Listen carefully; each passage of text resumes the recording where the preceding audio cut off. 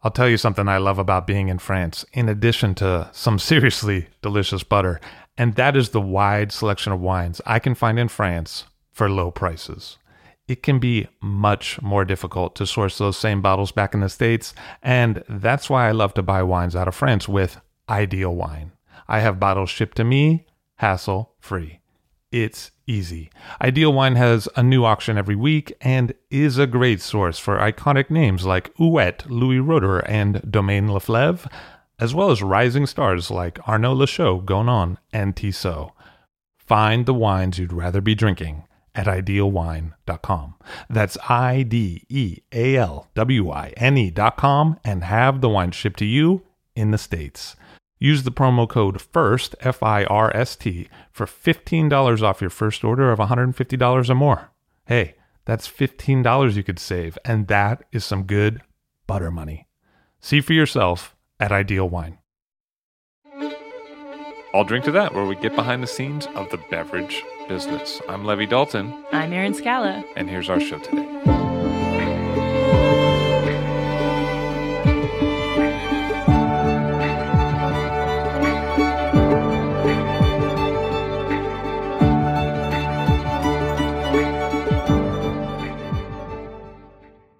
Carole Meredith of Carole Meredith on the show. Great to have you here. Thank you. So you were born in Wales? I was born in Wales, yeah, at an early age, as they say. And then you moved to the States? Yeah, I was born in Wales and then moved to the suburbs of London with my folks, obviously. And then to Canada for a while and then to California. My dad was with an international company, kept accepting transfers because there was a promise of a better life. My mother didn't like Ontario, Canada, because it was too cold. Didn't like Vancouver, Canada, because it was too wet. Got to California. She loved it. She said, I'm not moving. So my dad left the company and started his own business, and that's where we stayed, in the Bay Area, in the suburbs of San Francisco. Where'd you go to school? I went to high school in Orinda, California, and then went to college at UC Davis, which is also where I ended up working. Oh, okay. And how did that progression happen along? Well, I went to UC Davis for my undergraduate because my folks didn't have a lot of money, and I wanted to go to a good university, and they wanted me to. University of California is a public university, which at that time was very inexpensive. I wanted to go to Berkeley, but my dad wouldn't let me because it was the 60s, and Berkeley was a wild place, and a hot spot, as it were. No man would want his innocent daughter to go to Berkeley. So I went to Davis instead, and Davis was actually very similar to Berkeley, with the hippies and the free speech and the drugs and the sex and the rock and roll, except that the press didn't cover Davis, and so my daddy didn't know, and nobody else did either. So you got the best of both worlds. I got the best of both worlds, yeah. So I went to Davis as an undergrad, graduated not knowing what I wanted to do, worked office jobs, just crap jobs, for several years, and then kind of rediscovered science through gardening. Oh, yeah? How'd that happen? Yeah, well, it happened because I was with my first husband, Dennis, and he was interested in gardening. And so that kind of rekindled my interest in plants, which I had briefly in high school. And then I decided to get a job at a retail nursery because I was fascinated by the diversity of cultivated plants. What kind of plants are we talking about? Is this grapevines? Marigolds. Marigolds. So nothing to do with vines? Nothing. No, vines didn't come along for many, many years, and that was just kind of by accident. So yeah, I got interested in flowers. I got interested in all the petunias and marigolds that were for sale at the retail nursery, and then I began to think that people had created those, and that would really be a fascinating thing to do, would be to actually create a marigold that was darker or lighter or bigger, or a petunia that was, brighter pink. And through genetic selection and crossing. Yeah. So plant breeding. And so I thought, well, maybe I should go back to school and learn how to do that, because I'd love to be a flower breeder. So I decided to go back to school, and where is one of the best places in the country to study plant breeding, plant genetics, but UC Davis. So I went back there thinking I was just going to do a master's and become a flower breeder. But in the course of I was lucky to even get in because I hadn't been a highly motivated undergraduate because of the times. It was the 60s. The times, yeah. As you explained, yeah. Yeah. But I managed to convince the interviewer that despite my not really stellar grades, that I really was highly motivated, and they had seen some aptitude tests and they knew that I was capable. So I got into this master's program, and then in the course of taking the first couple of required classes I needed to take, I just got switched on. Something happened, and everything in my brain that I'd ever known about science and forgotten all came back. And it was really a kind of a remarkable experience to go through. So all of a sudden have my brain just fully functional. And I excelled in my courses, and wow, this was just great. And I made friends with a guy in one of my classes named John Phobes, who's still my friend all these years later. And he had been groomed for grad school from an early age. He'd been a really, really strong undergraduate at Penn State University. And he was in a PhD program, and he was working with a really famous plant geneticist named Charlie Rick. And so I'm thinking to myself, well, maybe I should get a PhD. Maybe I should work with Charlie Rick. And so I went, and Charlie Rick was teaching one of these classes that I was taking where I was sitting next to John. And so I went to talk to Charlie Rick and said, I'd like to get in a PhD program, and I'd like to work with you. And he kind of laughed at me because he'd never heard of me, and he only took students who had been kind of had been directed to them by their mentors at other universities. Did you take that as kind of throwing down the gauntlet? Like, did that double you down to get in? Yeah, but he also said, I don't have any money to fund you. And I didn't even realize then that, if you're in a PhD program in science, you're usually funded by your major professor because you contribute to the research program. So he said, and his kind of excuse for not taking me was, well, I can't fund you. I don't have the grant money. And I said, that's okay. I'll support myself. I went and talked to the student employment office and got some loans or grants or something. And I went back to him and said, I can support myself. And he said, oh, well, okay, I can fund you. So I guess, and I was doing really, really well in his class. I wrote a paper. I was still interested in flowers. I wrote a paper about breeding begonias. And it turned out that he liked begonias. Even though he was a tomato guy, he liked begonias, and he really liked my paper. And so I switched into a PhD program working with him. And so my friend John Phobes, who I had met in this class, who's still my friend, he and I just became the dynamic duo. We ended up sharing an office together. We just became the best buds. We pretty much ran the department. We were the only graduate students who had a private office. It was just he and I in this office, and we had a really good time in grad school. I love that there was tomato guys. In the wine world, there'd be Cabernet guys, right? Yes, well, but the University of California at Davis is an agricultural university, like Texas A&M, like Iowa State, like University of Wisconsin. These are land-grant universities. And so they have departments that are devoted to the major agricultural commodities in their state. So at UC Davis, in addition to a viticulture and enology department, which is where I eventually ended up, I was in the vegetable crops department as a graduate student. You're like, get asparagus on the phone. We got some questions. Pretty much. And so Charlie Rick, my major professor, he was a preeminent plant geneticist, but he was also a tomato guy. That was the system that he worked in, was tomatoes. And so that's what I worked on. If you were working with him, you worked on tomatoes. So I got through grad school working with him, and I'm so glad that John Phobes was my pal, because he knew how all this worked, because he'd been such a promising undergrad and had been groomed for this. He knew how it worked, and I didn't. But he showed me the way, and I quickly caught on, and then I learned how it worked. So I finished grad school with Charlie Rick. This was the dawn of plant biotech. What do you mean by that? I mean that the technologies that eventually enabled people to do genetic engineering, GMOs, genetic mapping, genome studies, all the very powerful stuff that's going on now, some of it scary, some of it not so, that was just emerging.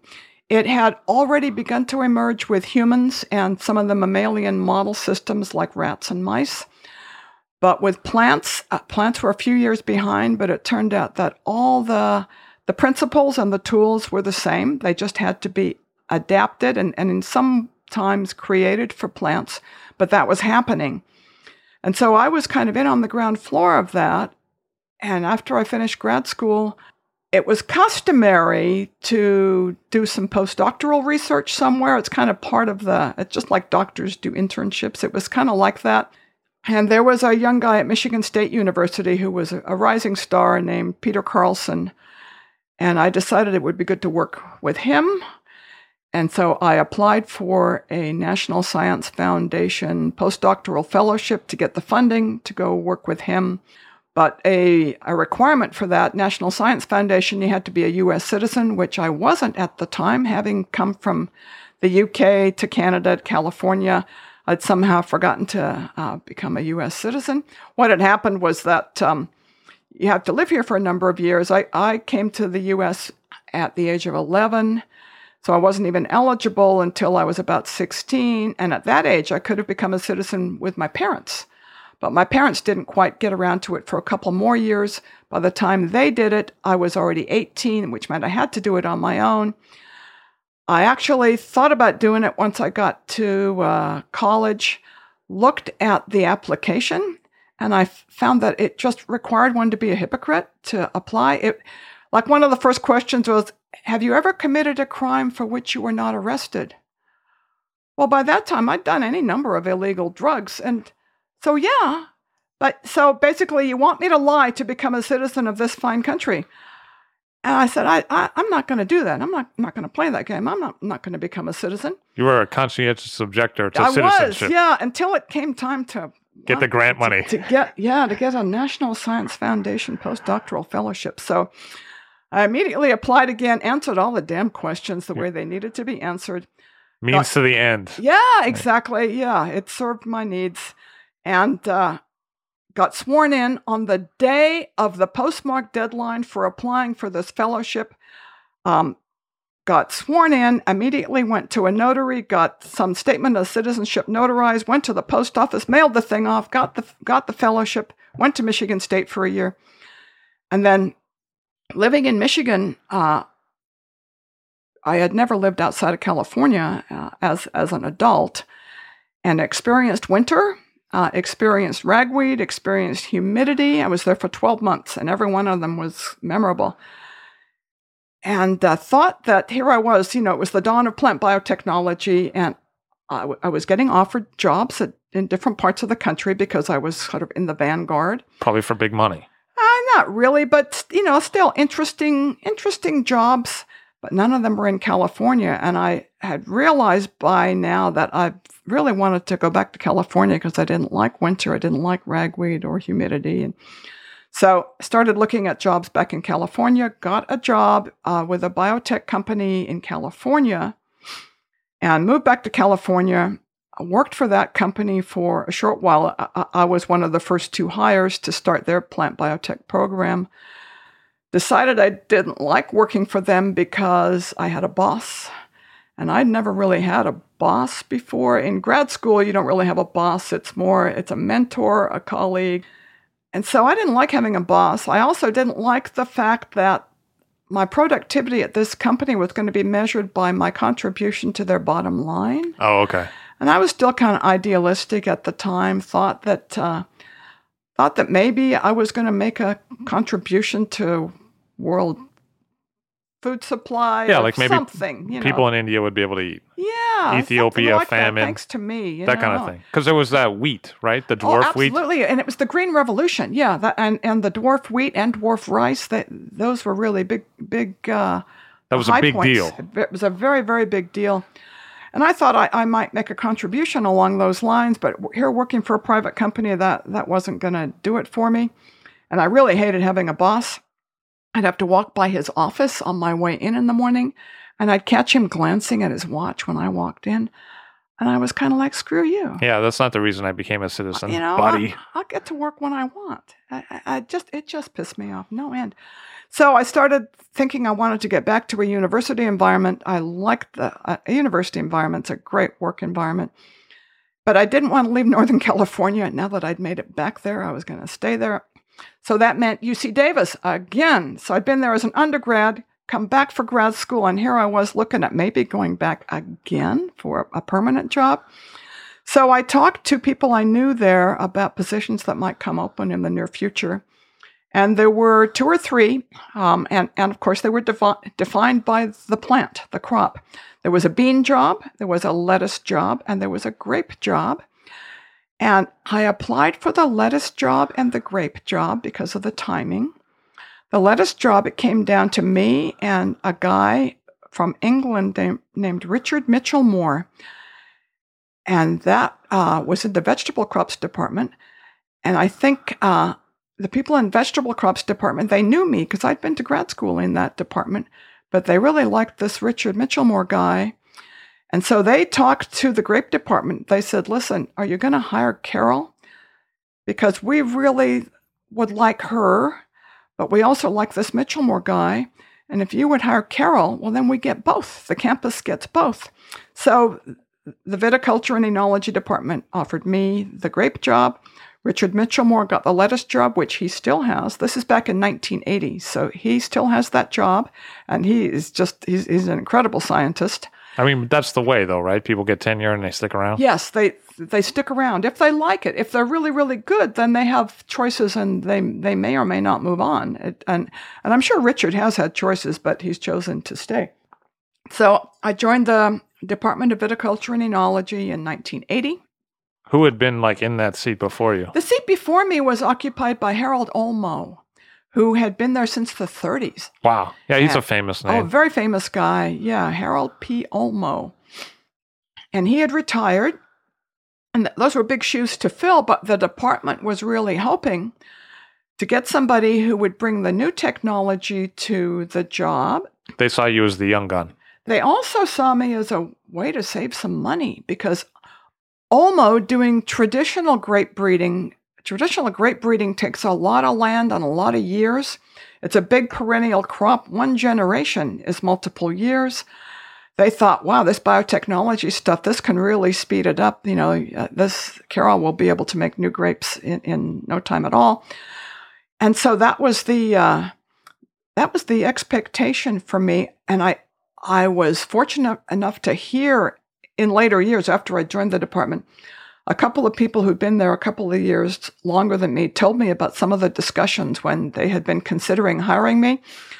And it was me and another guy, that it was down to me and this other guy who had actually done his graduate work in that department with Olmo.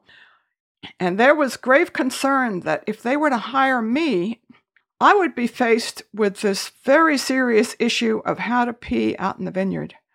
And this was a big problem that these guys just didn't see. How was I going to be able to conduct my professional life where I was going to have to be out in the vineyard and I was going to need to pee? And how was I going to do it? Because I was female. And apparently they must have worked through this issue, because they did offer me the job and I did learn how to pee in the vineyard. So, it turned out to be a non-issue, but it was hilarious to me that they actually... Does that mean there wasn't a lot of women in the department at the time? There was one woman who was there already, Ann Noble, the woman who did the aroma wheel. Yeah. And she had been there for a few years ahead of me, in fact, 6 years, I think. But she didn't have to go out in the vineyard because she... I wondered why Cat P was on that aroma wheel multiple times. Yeah. So she is a sensory scientist and a flavor chemist. And so none of her work really required that she spend time in the vineyard, and so she didn't have to face the challenge that I did. Anyway, so when I first started in the Department of Viticulture and Enology, I don't know that I'd ever seen a grapevine. Is that true? Yeah? Did you leave that off the application? It wasn't it wasn't a requirement. Because plants are plants. Plants are plants. The requirement was that I be a good plant geneticist, and I was. Because you can take all the principles are the same. At that point, I had worked with tomatoes and corn. When I worked for the private company for a couple of years, I added in corn, soybean, cotton, a little bit of tobacco. Cash crops. Well, they're commodity crops. They're big. They're Midwestern big commodity crops. The cotton's not Midwestern, but the corn and the soybeans certainly are. Like if you can make a small adjustment in quantity in that ends up having a big deal. Yes, it's where yield really matters. Quality is really incidental, or it's trivial. Whereas grape is what's called a horticultural crop, like apples and strawberry, where quality is what really, really matters. The flavor, the appearance, the aroma, that all really matters. Was that a known thing back then? Because I feel like I've had a lot of watery strawberries on my day. That wasn't a known thing. The problem with what you've had in your day is that you probably have had stuff that has been designed to ship. And that's always a sacrifice, whether it's table grapes, apples, strawberries. If it's going to have to be transported long distance, then sometimes it's picked before it's ripe. It then is ripened under a controlled atmosphere. It's not the same. It's just not the same as ripening on the plant, So that's why homegrown strawberries and homegrown apples are always so much, and homegrown tomatoes are so much better than what you buy in the store. So I had to learn grape because that's what I was expected to work on. And my first couple of years, I continued to work with tobacco, not the kind of tobacco that you smoke, but a tobacco species that was kind of like a white mouse for plants, a model system kind of tobacco. Oh, that shared a lot of the RNA with other plants? Basic plant genetics model, just like white rats are a model for humans and other mammals. That's what that tobacco species was. So I just kind of eased into grape because grape having a long generation time, and it wasn't a system that was yet amenable to biotechnology. That was going to kind of be my job, is to try to make it work.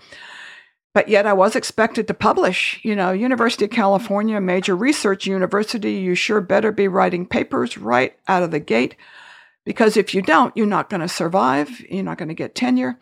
So that meant I had to do things where I could get publishable results, which meant working with a system that was more tractable than grape. You didn't want to wait 5 years to get the first paper out. I couldn't, no, because they were going to evaluate me in 2 years. So, I had to do stuff. And so I eventually, though, did get things working with grape, started publishing stuff on grape and eventually got things going. But it wasn't until I had been there for over 10 years that it really started to get interesting for me. I was working on trying to get grape cells to grow in culture so that they could be genetically engineered, and because that was sort of my target. And I did work towards that, and I was making progress. But it wasn't until the early 90s when some DNA markers started to become really powerful for human genetics. And there was a guy in England named Alec Jeffreys, and he started using DNA markers for human genetics to use them in forensics to solve a murder case, to solve a rape case, to do paternity analysis, to figure out who's related to who. And I had a graduate student at the time, a PhD student named John Bowers, and very, very bright guy, just, really brilliant student. And he and I went to a seminar over at the medical school. UC Davis has a medical school and a law school and, a bunch of other schools. We went to a seminar in the medical school given by a guy named Eric Lander, who is one of the pioneers in genomics and DNA markers and using them for mapping and all the powerful things that they can be used for. And he gave a seminar about how these DNA markers had been used in rats to study hypertension, high blood pressure in rats, and how using these markers, they'd been able to localize some genes that were really, really important in hypertension. And these markers were kind of a new kind of marker, and part of his seminar was to explain the power and the beauty of this kind of marker. It was called a microsatellite marker. And John and I both realized, as we were watching this seminar, we both realized we could do that in grape. And here he was talking about how these markers could be used to study inheritance and parentage and who's related to who. And John and I both looked at each other and said, wouldn't it be great to do that in grape? But we didn't have any of those kinds of markers. You can't just buy them. They have to be developed specifically for every system that you're working with. So for grape, Nothing. They didn't even exist for any plants at all. But other people working in other plants were beginning to realize, hey, this would be useful in tomatoes, this would be useful in corn. But any of those markers that got developed for tomatoes wouldn't work for me in grape because they're not species specific, but they're system specific. So maybe a marker that was developed for Concord grapes might work in wine grapes, but it has to be a grape, some kind of grape. So John and I started thinking that maybe we should try to develop these kinds of markers, but you need a lot of them. To do this kind of work, you need a lot of them. And if we were lucky, we could develop 5 or 6, and that would take a lot of work. Where are we going to get the money? Who's going to give us money to develop these kind of markers to do weird work that really isn't going to serve the needs of the grape growers and the winemakers? And that was kind of being at a land-grant university, that part of my job was to do stuff that would meet the needs of the industry, which means grape growers and winemakers in California. So it has to address a need. And that often means either making their production more efficient, reducing their costs, solving a problem in the winery, solving a disease or a pest problem in the vineyard. Now that things are more advanced, now it is down to how can you make these grapes taste better? How can you make this wonderful flavor that we can only get on the far Sonoma coast, make it happen in Fresno where it's hot? But those sorts of questions didn't even exist back then. So John Bowers and I, my student, realized that we needed some of these markers. And so I started talking to people working in my field in other countries for the most part. There were a couple of other people in the United States, mostly, actually, just maybe 1 or 2 others at Cornell, and that's pretty much it. But I started talking to people I knew in France, Italy, Germany, Spain, Portugal, Chile, Australia, and so on, thinking if we got together and worked together to share the load of developing these markers, we could get a lot of them, and we could get a lot of work done if we worked together. But it can only happen if we work together. And that's what happened with DNA, right? Because multiple labs worked on the human DNA. Exactly. Yeah, you have to. And so we formed what we called the Vitis Microsatellite Consortium. So microsatellite was the kind of marker. Vitis is grape, consortium. And so there was going to be a conference in San Diego that most of us were going to. So we organized a little side meeting to discuss this. And I spearheaded this. And I have to look back and think, I did that. And I'm kind of proud that I did that because it really took off. We ended up developing well over 300 of these markers, which enabled us to have a genome map in grape. It enabled us to do a lot of stuff. So then getting back to my own research program, that's what enabled us to do all the work for which I'm mostly known now, which is discovering the parents of wine grapes and where they came from and how they're related to each other. And it's all because we had these markers. So it's amazing how one's path, I'm sure you can look back at your own path. I've never plotted a course, and when I look back, it all seems so logical, but it was never by design. It just kind of happened. And so kind of like some of these grape crossings that you found. Oh, yeah, exactly. Yeah, some of those are really random. I wasn't quite that random, but some of those things were really random. So anyway, so our very first discovery, and this is with John Bowers, and this is John's discovery, and I want to make sure that he gets credit for this. At the time, we had been using these DNA markers that we were developing. We were using them in a very useful but not too exciting way, and that was to confirm the identity of some grapes in California that might have been misnamed. Well, there was a lot of those, right? Lots of them, and that's the same in every New World country. Every New World country gets its grapes from Europe, and the names get mixed up. It happens everywhere. Like Chile, with what they thought was Merlot, turned out to be Carmenere, and so on. And for us in California, there were many examples. There was like what we thought was Pinot Blanc turned out to be Malone. So we were trying to straighten some of these things out by getting authentic samples, mostly from France, from the French collection in near Montpellier, having an authentic DNA sample from there, and then comparing the DNA profile with what we had both at the university and out in the vineyards and trying to solve those problems. And in the course of doing so, we were building up a small database of our major varieties in California. We got up to 25 varieties in California, which that was really pretty much it. And John, being a really bright scientist, he'd go home and just kind of chew on this stuff, And one Sunday, he called me at home. He says, Carole, I think I found the parents of Cabernet Sauvignon. So he'd been looking at these DNA profiles and taking into account what we had learned from Eric Lander's seminar about how these markers, they're not just identity markers, they're markers that show inheritance. So they will show you if something is the father or mother of something else because they will share certain DNA markers. So he says, I think I've found the parents of Cabernet Sauvignon. They're Cabernet Franc and Sauvignon Blanc. Now, the only reason that he was able to see that is because both of those varieties were in the 25 that are commonly grown in California. They were in that set. They were in that set. It was all we had pretty much of the 20. That's all we had DNA profiles for was those 25. So that was really pure serendipity. If Cabernet Sauvignon's parents had been two obscure grapes, then we would never have discovered them.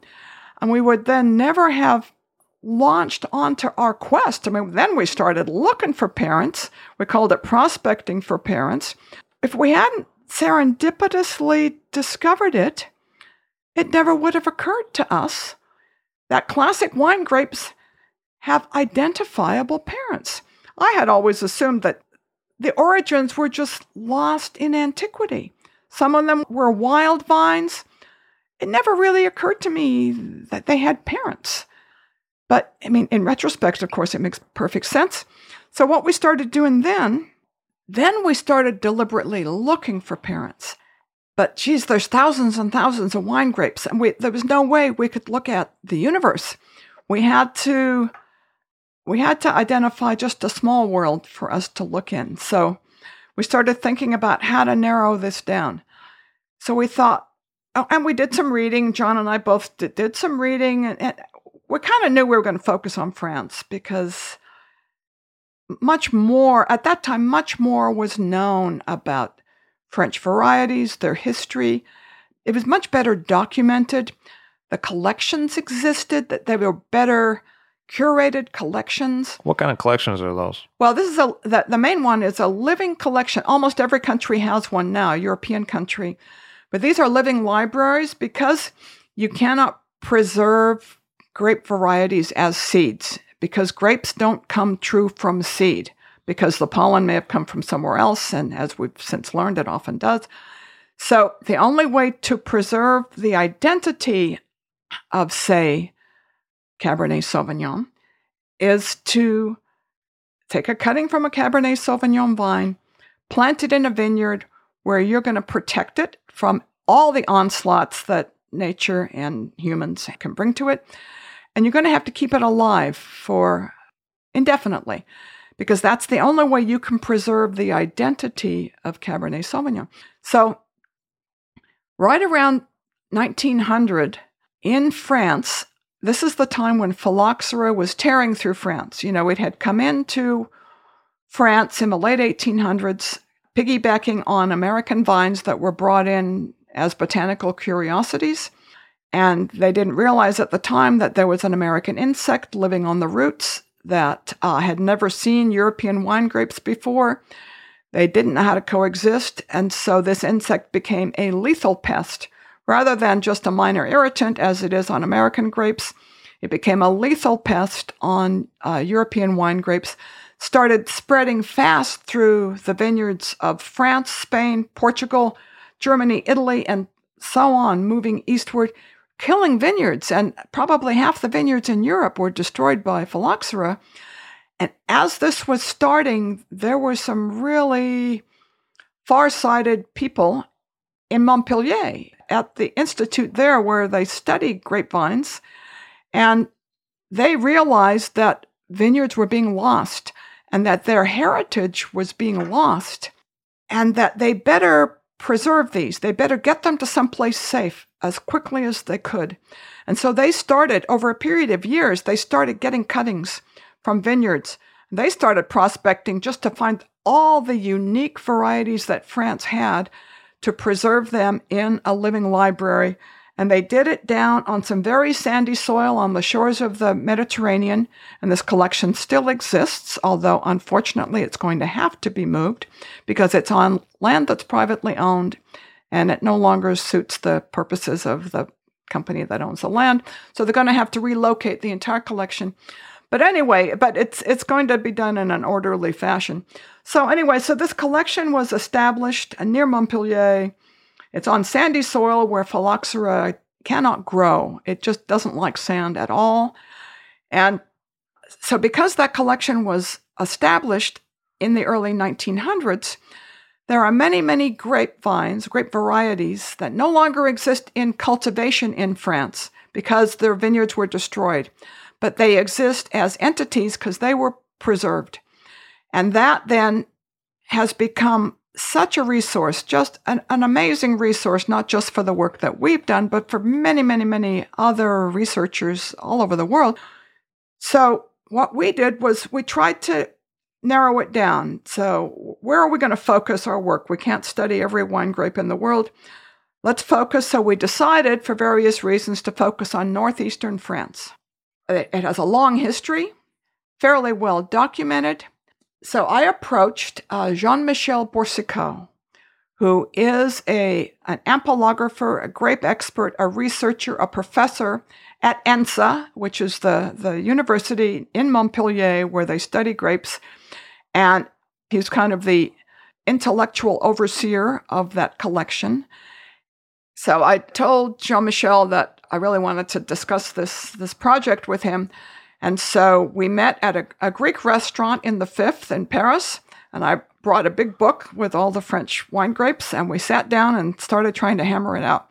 And John Bowers and I had already come up with a list of what we thought were prospects and talked to Jean-Michel some more. So we ended up identifying 300 French wine grapes that we thought had connections to northeastern France, either historically or by appearance. This looks like Chardonnay, so maybe it's related. Or somebody had speculated that historically it had once been there. And so, all these different connections. So northeastern France, is that pre-World War II border or post? No, we were mostly focusing on Burgundy and Champagne, but in a broad way. Also, the Eastern Loire, because the varieties that historically, these regions weren't well defined, and the varieties and pollen and things moved around a lot.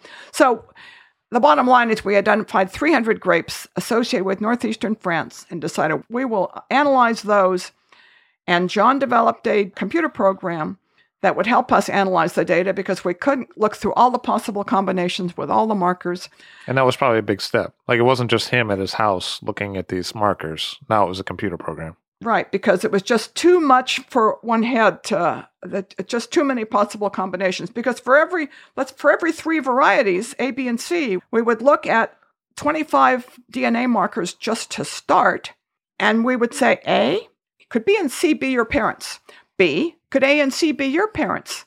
C, could A and B be your parents? So for every three, there were three possibilities. And if you get to 4, there's 6 possibilities, and it just goes on. And that's for every marker. So it's just too much. It has to be a computer. So we did that with 300 markers. What fell out of it was we found the parents for 26 varieties, including Syrah, Chardonnay, and a whole bunch of others. And that seems like a lot. It was. We knew we'd find some. We really didn't know what to expect, but 26, we were pretty pleased. But the really awesome thing was that 16 of those 26 had the same 2 parents. And that's just what blew us away. And those parents were Pinot Noir and Gouais Blanc.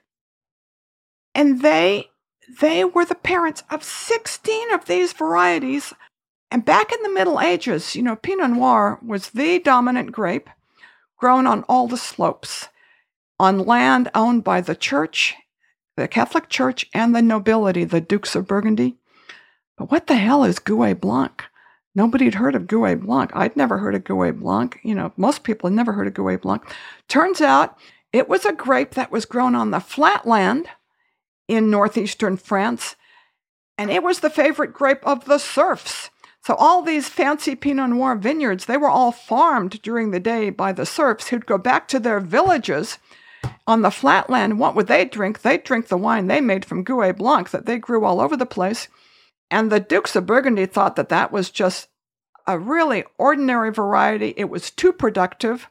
They tried to ban it 3 times, but it never worked because the serfs were going to grow what they wanted to grow. So it turns out that there was a lot of Gouais Blanc growing in northeastern France and a lot of Pinot Noir. So that meant there was a lot of pollen flowing around because through the air, and grapes are not insect pollinated, they're wind pollinated. So whenever you have 2 varieties growing in close proximity, there's going to be some pollen going between them. And so sometimes it was pollen from the Gouais landing on a Pinot vine. Sometimes it was vice versa, pollen from a Pinot. So what happens is, if a pollen grain, say from Gouais Blanc, lands on a flower of Pinot Noir, then that means that a grape berry will develop, and that grape berry might have up to 4 seeds. One of those seeds is going to come from that pollen grain. Any other seeds are going to come from some other pollen grain from somewhere else. So what that means, and this is kind of a difficult concept for a lot of people. So one of those seeds then, that berry would have been eaten by a bird. And then that seed would have been pooped out in a vineyard where maybe there was an empty spot. And it would have come up as a volunteer grapevine.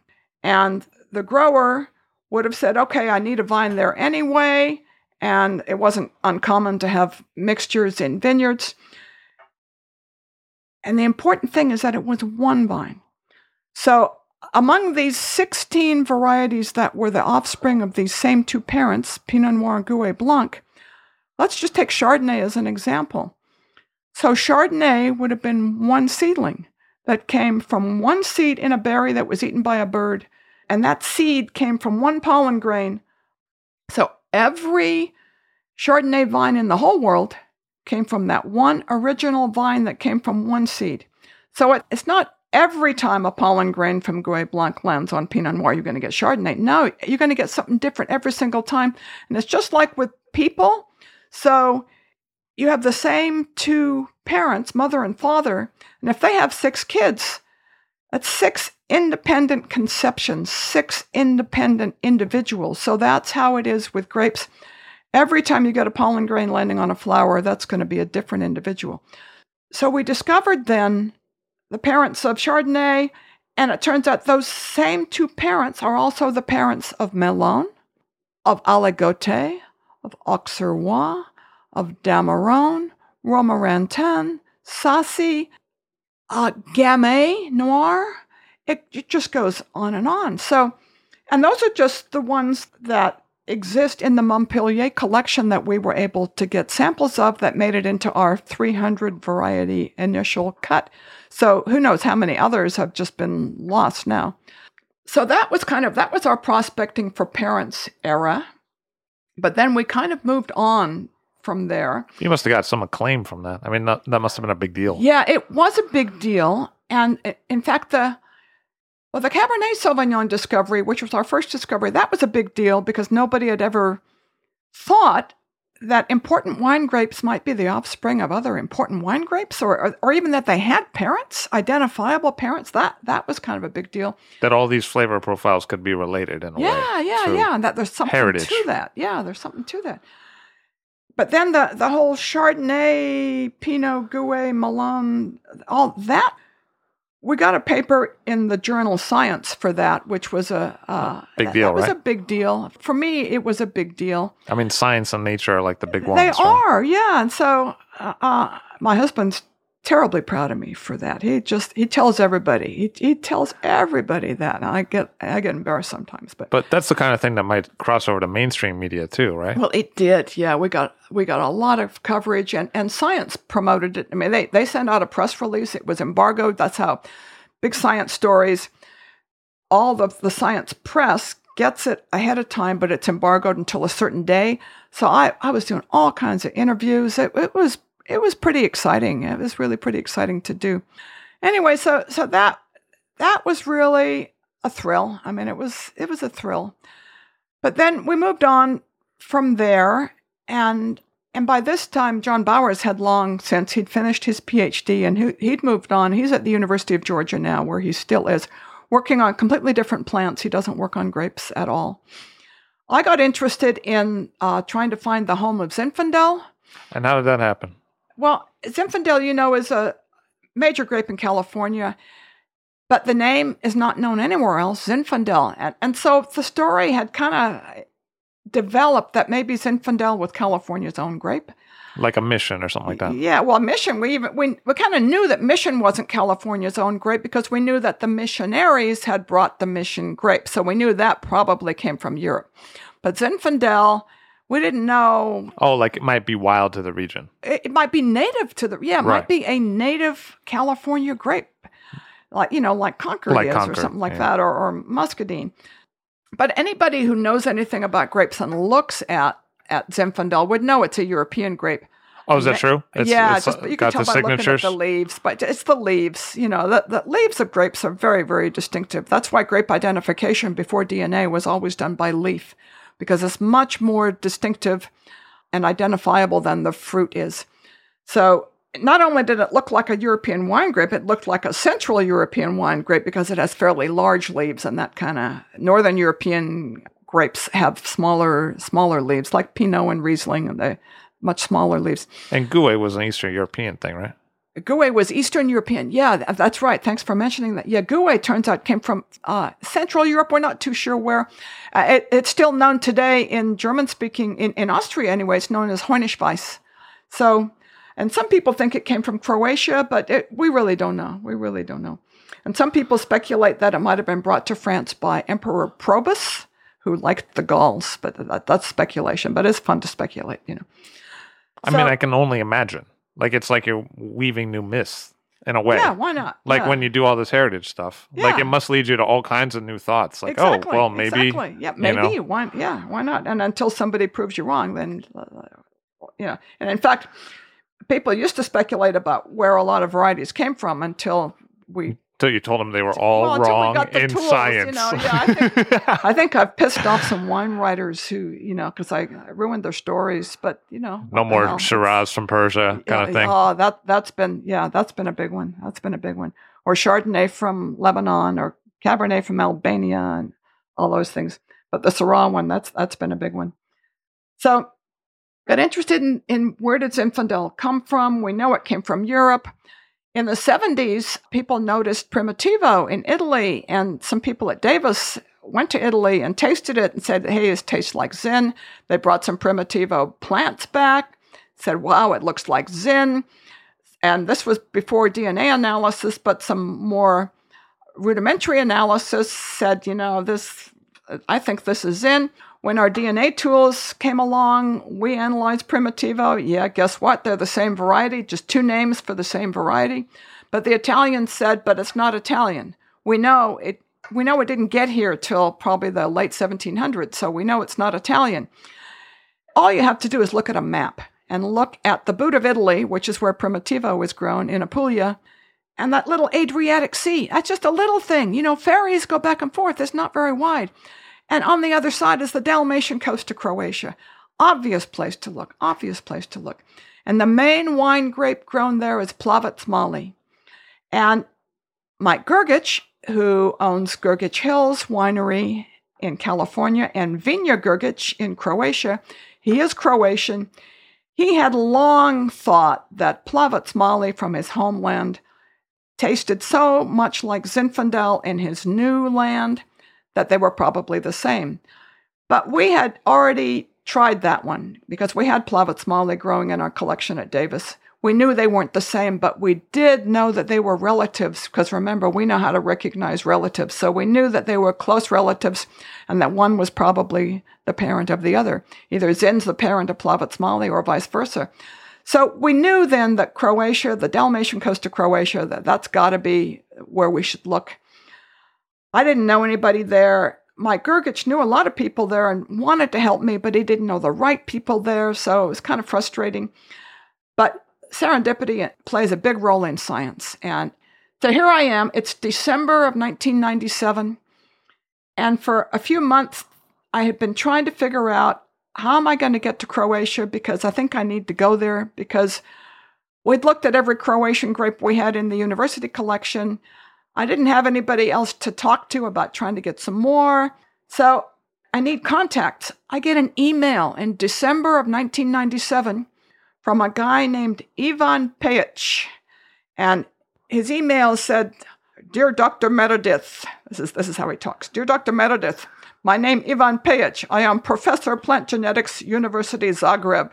We are studying our autochthonous Croatian grapes, and we want to identify all of our genetic resources and preserve them, and we think your DNA methods could be helpful to us. Would you help us?" And I said, hell yes, I said, "Well, yes, I can help you. I'm looking for Zinfandel, and I think it's there. Will you help me?" He says, "Well, I've never heard of Zinfandel, but sure." So it was just a perfect fit. They wanted to study all their Croatian grapes, and among those I suspected was Zinfandel. We just have to find it. I've got the tools, they got the grapes, we've got a connection. Just perfect, just perfect. So then we started planning to work together, and we planned that the next May I would go to Croatia. So in May, I flew into Zagreb, and I stayed at the Zagreb Sheraton. And Ivan and I had agreed to meet in the lobby of the Zagreb Sheraton. And there's all this explaining how to recognize me. I've got a beard, I've got short gray hair, blah, blah, blah. So I've never noticed your beard, Carole. I'm just saying. Yes. I shaved very closely this morning. So I go into the lobby, and I'm looking for Ivan, and I see this very serious guy sitting on a couch, and he's looking at me, and I can see, short gray hair. That's got to be her. So it's like, "Ivan? Carole? Yes." So good. Okay. Shake hands. Still a little stiff, So we go out to the car, and he's got, I don't know what it was, a Yugo or something, some little rickety Eastern European car, because now this is 1998, May 1998. Croatia had not been independent for very long. It had been part of Yugoslavia. They had had a big civil war. The individual republics broken away, but still very much a post-communist feel about the whole place, especially the cars. Like you could have been in a John le Carre novel for a moment there. Yeah. Everything is cold and gray, So we go out to the street, and we get into Ivan's little Yugo or whatever it is. We get in the car, and he pops a cassette in. It's the Allman Brothers. Oh, we're friends. So, just talk about melting the ice. Music's universal language, right? So, yeah, so we became friends, and we are still good friends. He is just a fine, fine person. And I very soon met his colleague, Eddie Malatic, also at the University of Zagreb, and those are my two Croatian collaborators. Is he more of a Doobie Brothers guy? I don't know, because Ivan is more of a soulmate to me. Got it. Eddie's been a little stiffer, and I haven't spent nearly as much time talking to Eddie as I have to Ivan. Ivan and I are more on the same wavelength about a lot of things. And Eddie's quite a bit younger, and maybe that's part of it. And Eddie's trained as a viticulturist, whereas Ivan is trained as a geneticist. So scientifically, we're more on the same wavelength, too. That other guy might be a Guns N' Roses guy, is what you're trying to say. He might be. I don't know. I'm trying to remember, because I think we must have talked music at some point. Guns N' Roses is good for plant people, right? I don't know. I've never been a big Axl Rose fan myself. I could never. Just going off the name, though. Yeah, I could. I understand. I get it. It just wasn't that funny, is what you're trying to tell me. Well, that's nice. That's nice. I got it. But, I just couldn't find a connection there. No. So anyway, we started a program of searching through Croatian grapes. And the first trip, I took samples back with me. But then from then on, after that, Ivan and Eddie would go out into vineyards themselves. And what they would do is they would talk to old guys because we knew that Zinfandel couldn't be a mainstream grape in Croatia, or else we'd already know it. It would be obvious. And besides, their project was focused on finding all the weird stuff that they maybe didn't even know existed, because for them it was their patrimony that was before the communist era. And they knew that it was in jeopardy, not from phylloxera this time, but from a global economy. And that was the risk. That was the risk that here they've got a depressed agricultural economy. They've lost a lot of people to wars, to industrialization, to people leaving the land.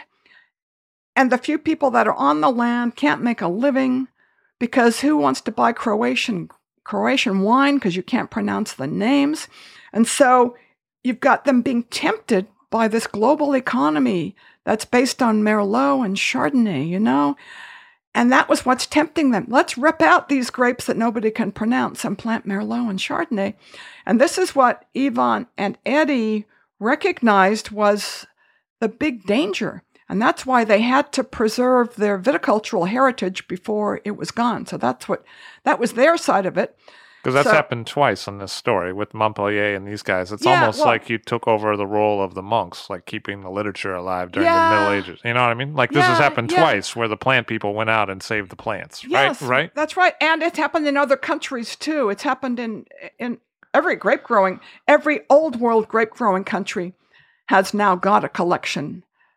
France was probably the first to do it, and Croatia may be the most recent. But in between, there's a whole lot, because the heritage is just huge. It's just huge, and it's so easily lost, especially since you can't store grape varieties as seeds. You have to make a concerted effort, and it's expensive to preserve these things. So Ivan and Eddie started going to vineyards and taking samples and sending these samples back to me by FedEx at Davis, and they would send me an email, tell me it was coming, and every little package would have like 10 or 12 new varieties that they had found. And so the stuff we collected on my first trip was not Zinfandel, okay, but it was useful to them because it was something new. And then they would send me more, and they would say, Carole, I think sample 6, we think this looks a lot like Zinfandel. This might be it. We'd analyze it. No, sorry. Next batch. Well, we think maybe sample 15. This really looks like Zin. This is it this time, Carole. Well, sorry. Well, about the third try, Ivan says, and he was naming. These were all named IP6, IP17, standing for Ivan Pajic. So he says, Carole, IP29. I think this has got to be it. And I'm saying, yeah. This is the boy who cried wolf. It's, we've heard this story before. Yeah. So we analyzed it. It was Zinfandel. It was Zinfandel, and this was after 3 years of doing this. So now we're talking 2001, and it was in December. So it was 4 years almost to the day from when Ivan first sent me his email. 3 years of searching. We found it. And it was in one vineyard on the coast in the town of Castella. And there it was in a vineyard that was mostly Plavets Molly. Just a few of these vines, I think there were 9 vines out of thousands in this vineyard that happened to be Zinfandel, because that vineyard had been propagated by cuttings from a neighboring vineyard that maybe, just by accident had carried over the heritage of preceding vineyards, and Zinfandel happened to have made it through that process without anybody really realizing that this wasn't the same as the others. So we found Zinfandel. Ivan and Eddie found it in one more place where it was growing on a lady's porch. And in Castella, it was going by the name Cyrillianic Castellansky, which simply means the red from Castella. On the old lady's porch, it was called Pribidrag.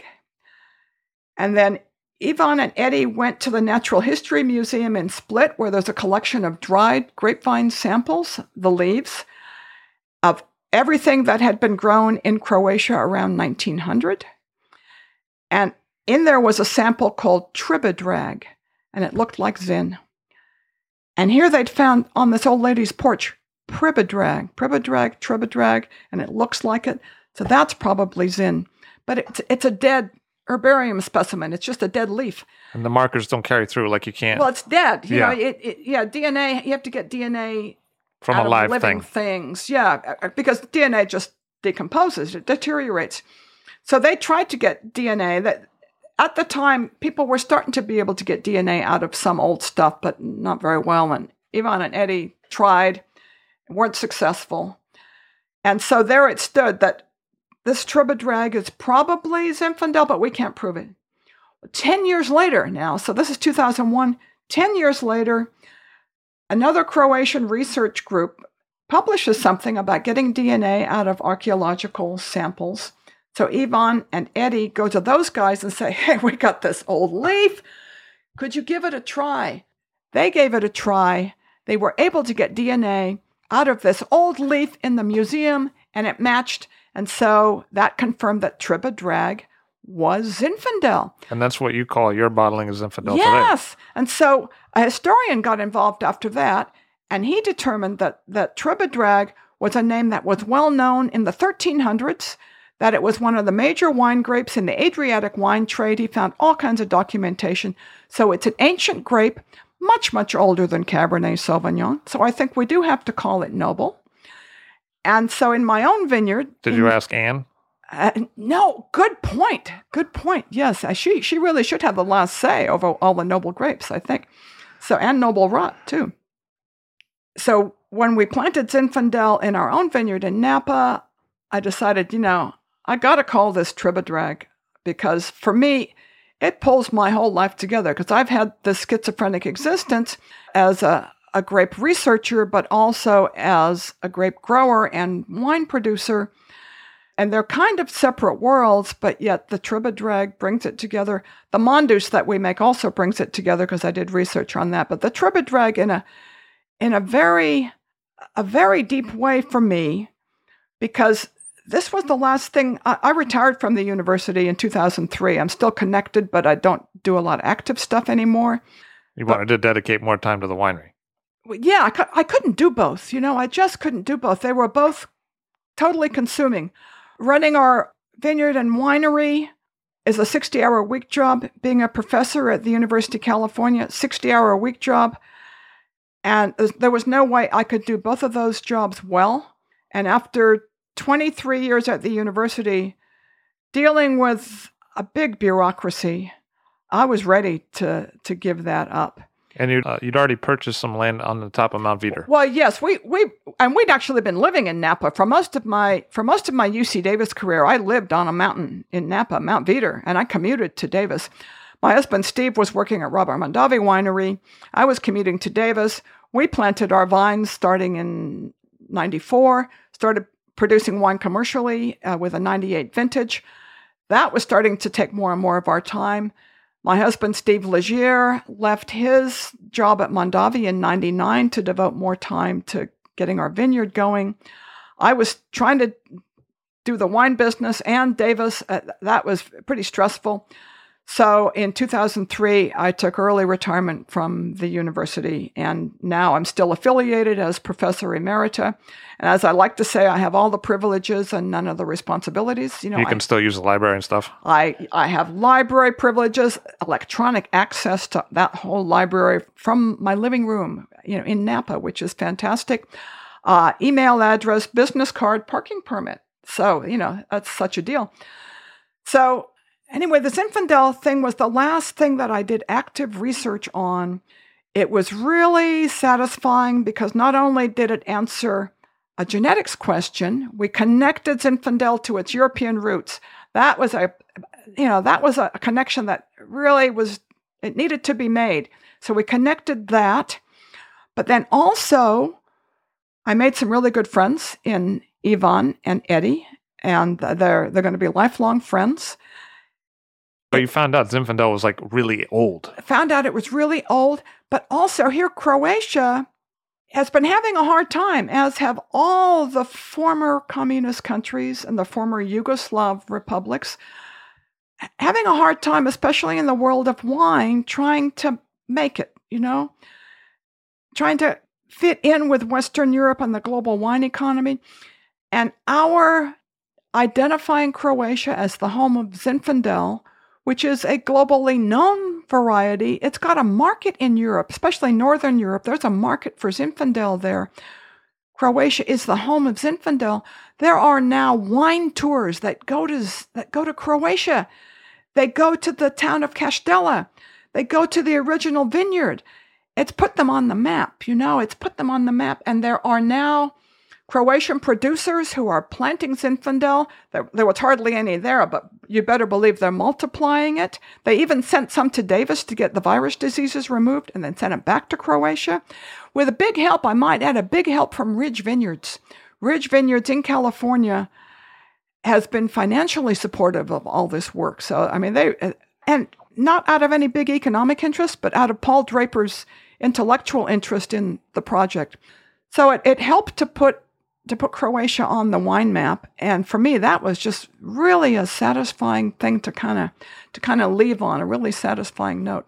But also it kind of solidified something about America, because people think of Zinfandel as a very American grape at the time when September 11th had happened just previously. Yes. And it was kind of this flux time for what's America. Exactly, right. And it, it solidified our connection to Europe. We are all Zinfandel. Oh, I must say, there's actually going to be, in 2016, there's going to be a conference in Croatia on Tribodrag. And one of the slogans that's being tossed around is, I am Tribodrag. And it's going to tie together all the different countries that produce wine under different names, which would include Italy, the United States, Albania, where they call it Crotosia, and a few other countries, and countries that are important markets for the grape as well. So that's kind of an interesting thing. And it's really pretty cool that you did that with, basically 2 other people. Yeah, well, we all had people working with us in our research groups. In fact, when I give a PowerPoint on this, I have a big, long...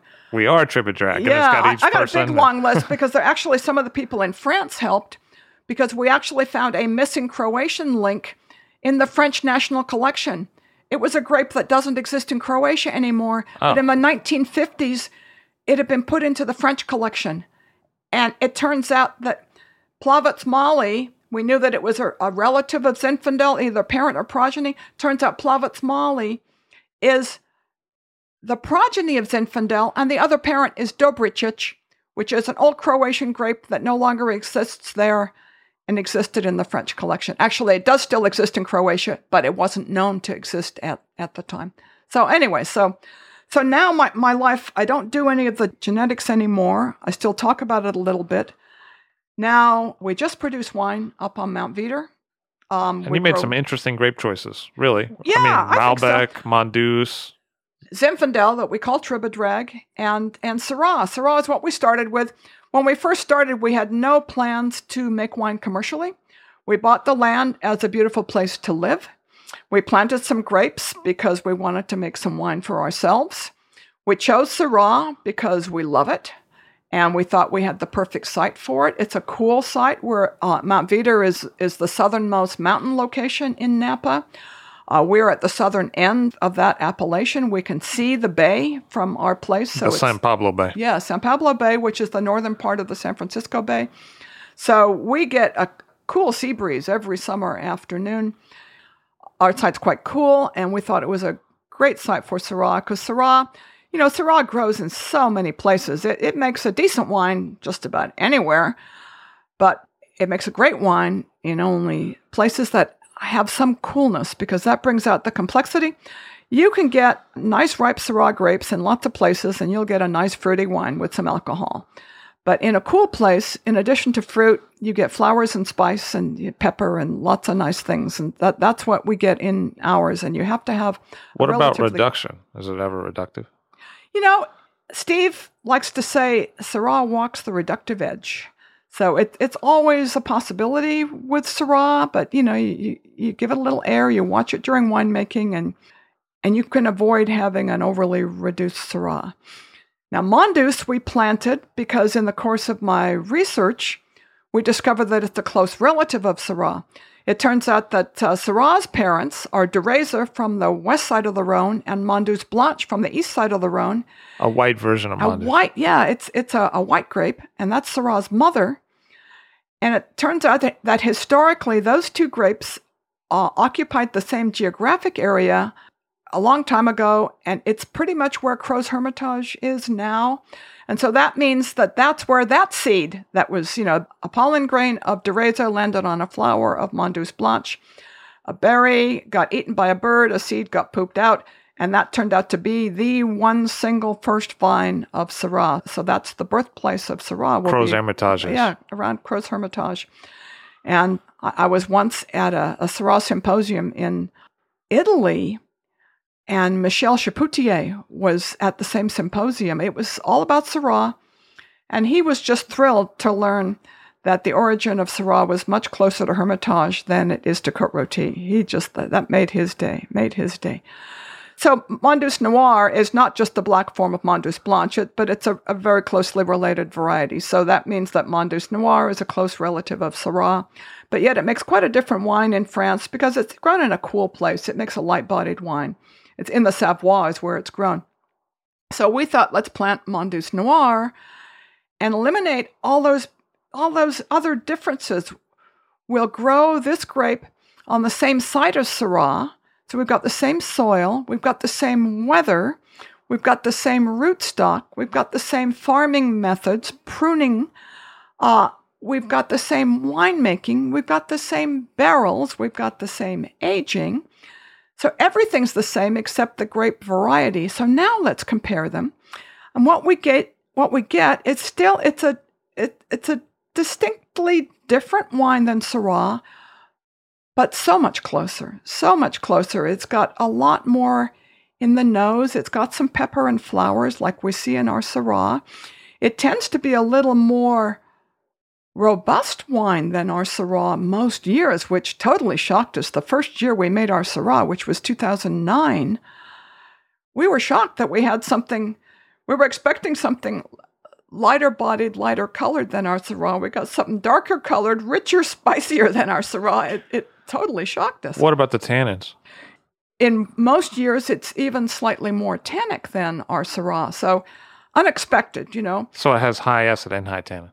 Yeah. Which is unusual for a French grape variety, right? Yeah. Well, we have a fairly high acid site. I mean, we always have good acid. It's probably because it's a relatively cool site.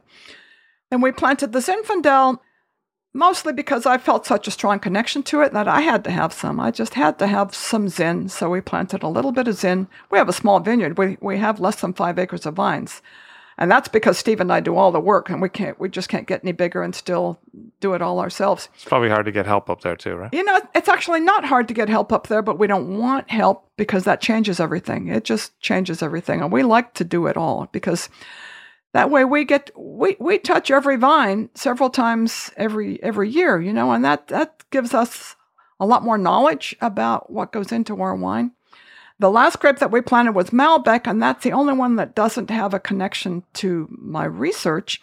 We planted that because a neighbor of ours makes some Malbec, and that's Cuvée San. They own a vineyard called the Brandlin Vineyard that used to be owned by the Brandlin family, and they make a Malbec from that, and we thought it was so good, and they're very close to us physically.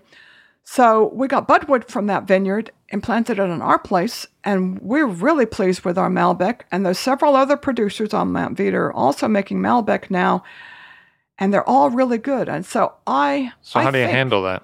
Like, do you punch Malbec down, or? We make all our wines the same way. Yeah, how's that? All of our wines, we ferment in T-bins. So they're fairly small lots. They hold about a half a ton of fruit. So a T-bin's like a neutral bin made of like polyurethane? It's made of food-grade plastic. It's double-walled, so it has some insulating properties, which is good. So it means the fermentation can heat up, and it'll stay at a nice temperature. It won't get too hot, but because it's not, there are these things called fish bins that some people ferment in that are so heavily insulated that sometimes the fermentations get too hot and the yeast stops. It just freezes. It just sticks. But these tea bins are perfect. Most of our fermentations run in the low 80s Fahrenheit, and that's just perfect. We ferment in those. We punch down by hand 2 or 3 times a day. We press when dry. We don't do any cold soak beforehand. We don't do any extended maceration. Our winemaking is very simple. they're vineyard wines. I know it's a kind of a cliche, but it they makes really sense are. that you would make that, They right? really are. Given your history. Yeah, well, we're out in the vineyard. We just make every decision in the vineyard. And in the winery, we just don't want to mess around. We're happy with what we got.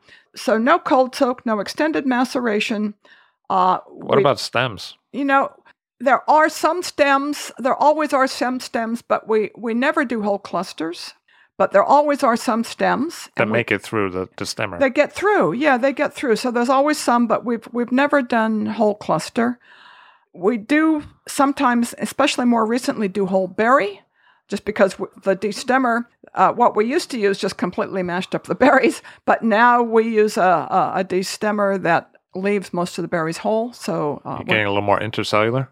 Yeah, so we're not really sure what this is doing for us because we've only done it in the last couple of vintages, so time will... Does that include 11 and 12 or just 12? No, that probably just includes just 14 and 15. Okay. Yeah, so it's very recent. So we really haven't seen that yet. No, you really haven't seen it, right. So we really haven't either, so we don't know. So we make all our wines that way. We press them as soon as they're dry, and then we get them into barrel as soon as we can. And then we barrel age them all for about 20 to 22 months, except for the Zinfandel that we usually bottle a little bit younger. So for the Zinfandel, it's usually more like 16 months, something like that. So going from the research side to the practical side, what have been some of the big takeaways for you? There is almost nothing that I learned on the research side that I use on the practical side. And it's interesting, Steve has a somewhat technical background too, and he was a biochemistry major as an undergrad before he went to grad school and learned the winemaking side. And people always assume that because we both have scientific backgrounds that we must bring that to the vineyard and the winemaking, but we don't. Not at all. I mean, not at all. It's really been like two lives for you. Oh, absolutely. It's very much been two lives. And I won't say schizophrenic, but very, very different. And everything we do in our vineyard and winery is all very traditional and sort of intuitive, and I suppose, on the one hand, looking at a grapevine and knowing what I know about how they work inside, I think that's interesting. For me, I kind of get a sense for what's ticking in there, and I kind of like that. I kind of like understanding, but I don't think it really influences our practices. But I just like understanding. I've always liked to understand things, and I like to understand that. And I think Steve likes to understand it too. But it doesn't change. It doesn't really alter what we do. So for me, it has been a big jump to go from my scientific life to my life on a mountaintop now. And for a long time, they really overlapped. I mean, for about 16 years, they overlapped where I was driving from my mountaintop in Napa to this big university on an interstate highway. And it was hard sometimes to leave my mountaintop because it's beautiful and it's cool and it's just gorgeous. And I'd be going to Davis, which is in the Central Valley, and it's flat and it's hot in the summertime. And that was sometimes I didn't have to ask Steve to push me into the car, but sometimes I almost felt like I needed him to help me because I wasn't going to go. I don't want to go. So one of the big changes for me has been to go from working in a big organization where I ran a research program and it was me. I was in charge and there was a lot of ego there. And that's fun. It's fun to have people always kind of respecting your authority. To go now, I'm in this very small organization. It's just Steve and me. And we don't have any committees. We don't have policies and procedures. We don't have team building sessions. Do you ever have to remind them who you are? Do you know who I am? We joke about things like that all the time. All the time. Our life is full of laughter. I got to say, I was married to somebody else before. Steve and I have been together for over 30 years now. And I was married to somebody else before, and it was a very nice relationship, a very decent person, a really good person. But over the years, I began to think, I want my life to be more fun. I kind of grew up with silly men. My dad was silly. Both my brothers are very silly. But my first husband was smart and good and committed to a lot of things, but not silly. And I just began, and he didn't like music. He didn't like music, except for the lyrics. If the lyrics were meaningful, that was fine, but he didn't feel it. He just didn't feel it in his bones. So I decided to leave, because even though it was secure, safe, nice, it wasn't fun. So I left, and that's probably one of the riskiest things I've ever done, because I didn't know, I wasn't leaving to go to somebody else. I was just leaving, hoping that maybe there might be something that was fun on the horizon. And little did I know that within 3 months, I'd be with Steve Legier. And he's just a hell of a lot of fun. He just makes me laugh every day. And for him, that's his mission in life, is to make me laugh every day. And he succeeds every day. And I could see it the first time he makes me laugh. As I'm laughing, I look at him and he's just glowing. It makes him so happy to make me laugh. And he loves music. He just loves music. And he loves it loud, and he feels it, and so we share that. So it's just wonderful. We just have a wonderful life together. And then we formed this business together. And that was never something that we envisioned at the outset. I mean, we were together and committed to spending our lives together, but we never dreamed we'd have a business together. And that can be really challenging for a couple to have a business together. But I think we've succeeded because we respect each other's turf. He is the winemaker. I am not the winemaker. He is the winemaker. I am in charge of everything that has to do with the business. I deal with all the orders, the government compliance, which I find to be a total pain in the ass, but it has to be done, and I'm pretty tolerant, having spent all this time in a bureaucracy at the university. Filling out the grant forms? Yeah, I can fill out forms with the best of them, and I'm pretty... You're like, no, I have not committed any crimes that I haven't been convicted for. Yeah, exactly. I can do it. I can do that. In the vineyard, we do clash occasionally in the vineyard, because I know a lot about grapevines, and Steve knows a lot about grapevines, and so, but in the end, he probably makes most of the truly fateful decisions in the vineyard, but he listens to me a lot in the vineyard, because he knows that I understand a lot about grapevines, and so we have mutual respect for each other there. So I think, for the most part, we don't step on each other's toes in the business, and that works out very well. And every once in a while, he'll start to step on my toe, and usually it'll be about whether we're going to write something off on the taxes, and I'll just turn to him, and he knows now what my response is going to be when he suggests it. So now I don't even have to say it, and it's always, do you want to do the taxes? Carole Meredith likes to understand things, and she's found a business where she can laugh with a partner. Thank you very much for being here today. Oh, my pleasure, Livy. Carole Meredith of Legier Meredith in Mount Veeder in Napa Valley. All Drink to That is hosted and produced by myself, Levi Dalton. Aaron Scala has contributed original pieces. Editorial assistance has been provided by Bill Kimsey. The show music was performed and composed by Rob Moose and Thomas Bartlett. Show artwork by Alicia Tenoyan. T-shirts, sweatshirts, coffee mugs, and so much more, including show stickers, notebooks, and even gift wrap, are available for sale if you check the show website, alldrinktothatpod.com. That's ILL drinktothatpod.com, which is the same place you'd go to sign up for our email list or to make one of the crucially important donations that help keep this show operating. You can donate from anywhere using PayPal or Stripe on the show website. Remember to hit subscribe or to follow this show in your favorite podcast app, please. That's super important to see every episode. And thank you for listening.